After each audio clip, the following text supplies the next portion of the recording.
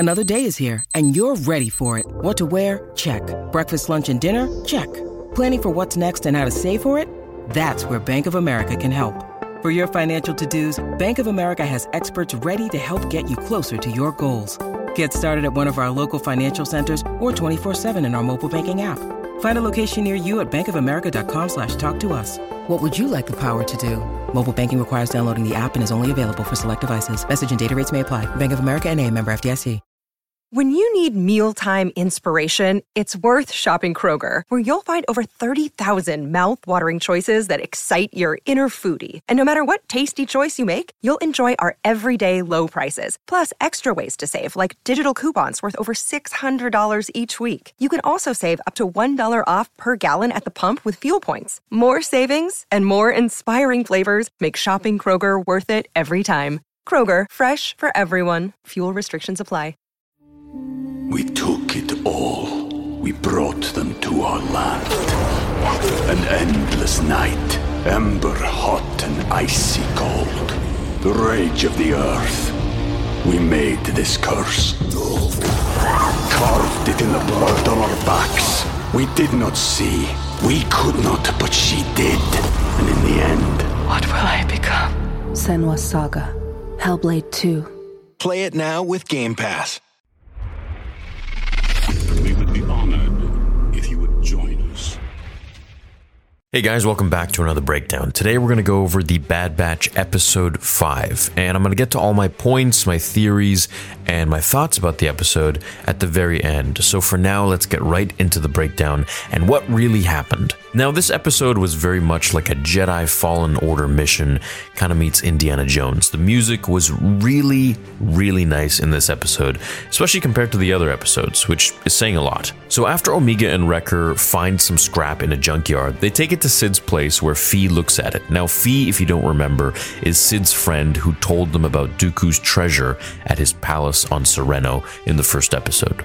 She deduces that this is a compass with inscriptions and info about treasure. She says it's in the Kaldar Trinary system, which doesn't compute for Echo. The Bad Batch go together with Fee, who leads them to a treasure hunt. She leads them to the planet and they have to head to the mountain with the help of the compass. As they get inside the side of the mountain by moving some boulders with the help of Wrecker's strength, she says they're standing in the entranceway to Skara Nal, which is over 1,000 years old. It traces back to the ancients, older than the Jedi. So I have a lot of theories about what exactly is going on here and who built this place, and I'll get to that later in this video.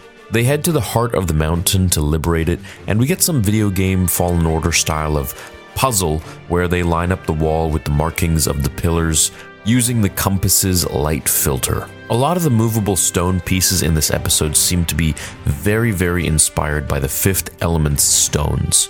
If you look at the patterns and the waves, they're identical. The heart of the mountain is said to be an ancient crystal, which is the key to an ancient power. Many in the chat thought of a Kyber crystal, but we need to remember that this is before the Jedi, so unless Kybers had another use equally as valuable, it's most likely something else, which it is. They make their way through the booby-trapped mountain, kind of like a Goonies episode sort of thing. They get separated and Omega puts the compass into the wall, opening a new path for them. Echo, Tech, and Wrecker make their way on their own through the tunnels as they all eventually band back together. They're all reconnected and they come to a large door. They open it and they make their way through and to the crystal, which is a rock that looks just like it's from the Fifth Element as they take it. This is when things start to really get interesting. The ground shakes and the lights turn on. These lights are identical to the ones on ZEFFO in Jedi Fallen Order. Now, ZEFFO is a planet that we saw in the game from the very beginning, with ancient ruins and tombs dotting the landscape. It's home to the ZEFFO species. This is a species of sentient beings with elongated heads and long, thin limbs. They were known for their architectural and engineering skills and were responsible for building the tombs and ruins found on the planet. The ZEFFO civilization was ancient and had collapsed long before the events of the game, leaving behind only their ruins and artifacts. The planet also had a strong connection to the Force, which drew the attention of the Jedi Order. The Jedi sent a team of researchers to study the planet and its ancient ruins, but they were all killed by the local wildlife. which if you haven't played the game, trust me, they definitely didn't have an easy time. The giant mech beast is activated after so many years, and it's walking around with its 4 legs as it spits plasma on the land. Now, could this very well be the Zephonians who made this massive beast? Could it be the Rakadans? More on those guys later. They decide to put the treasure back where they found it, which was the key. Now, this whole time there was this recurring small little Zillo beast type of creature which keeps trying to eat them. It's impervious to blaster fire, which of course reminds me a lot of the Zillo, but of course it's not.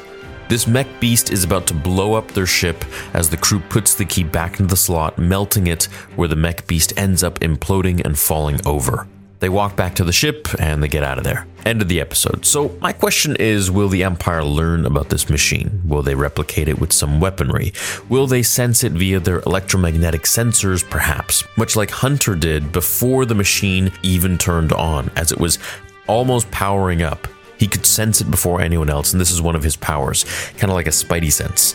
So overall, the episode was okay. It had a fun adventure feel to it. But other than that, nothing much really happened to the overall plot of The Bad Batch. I was hoping for more exploration of the mech beast, as it's literally an ancient weapon that predates the Jedi, which has now been activated and then destroyed. So did this maybe activate some sort of beacon somewhere? Did maybe an old Zephonian, if that's who made this, get access to this? We took it all. We brought them to our land. An endless night, ember hot and icy cold. The rage of the earth. We made this curse. Carved it in the blood on our backs. We did not see. We could not, but she did. And in the end... What will I become? Senua's Saga. Hellblade 2. Play it now with Game Pass. Or awaken somewhere, maybe they were in their slumber. I would have to say that's probably my main question, is who built this thing? If it was the Rakadans, then why would they build this, or why would they keep it in hiding? Or perhaps did a mountain just kind of shift over it? Now, the Rakadans were an ancient, powerful, and technologically very advanced species that fought against the first Force users, the Jedi. The Rakadans are an alien species that appear in legends, and they were one of the first to discover and harness the power of the Force. They were known for their infinite empire, which was a powerful civilization that existed around 30,000 years before Episode 4, A New Hope, or in other words, 30,000 years before the Battle of Yavin. And they really controlled a lot of the galaxy. The Rakadans were very skilled in the Force, and they were able to create advanced technologies such as the Star Forge. If you ever played Knights of the Old Republic, they also built the hyperspace gateways that allowed them to travel through the galaxy quickly and easily. They were pioneers of their time. So could this be the ZEFFO people from Fallen Order? Could it be the Rakadans? Or some entirely new species that we don't know about? Either way, I found that to be probably the most interesting part of the episode. Of course, not everything in The Bad Batch has to be a main mission or something that's really detrimental to the overall story or the characters, but I do believe these adventure missions sometimes get a little stale. However, with this one, the fact that there's a lot to dive into and explore, which I'm hoping they eventually do someday, about these pre-Jedi technologically advanced beings, which could show up maybe in Jedi Survivor or some other show or something like that. Maybe Thrawn will speak of them and we'll be able to tie 2 and 2 together and perhaps learn more about the species. We do know in Andor that the Rakadan species was actually mentioned when Luthen gave Andor that crystal. So perhaps this is another nod to the Rakadan Empire. All in all, this episode could definitely be skipped, but for those who enjoyed it, I'm glad you did. I had fun hanging out with the community during the live stream, and I hope you guys did too. Thanks for watching today's breakdown. Please leave a like on your way out. Follow me on Instagram at Star Wars Theory and find me on Spotify at Star Wars Theory. Until the next episode, remember, the Force will be with you always.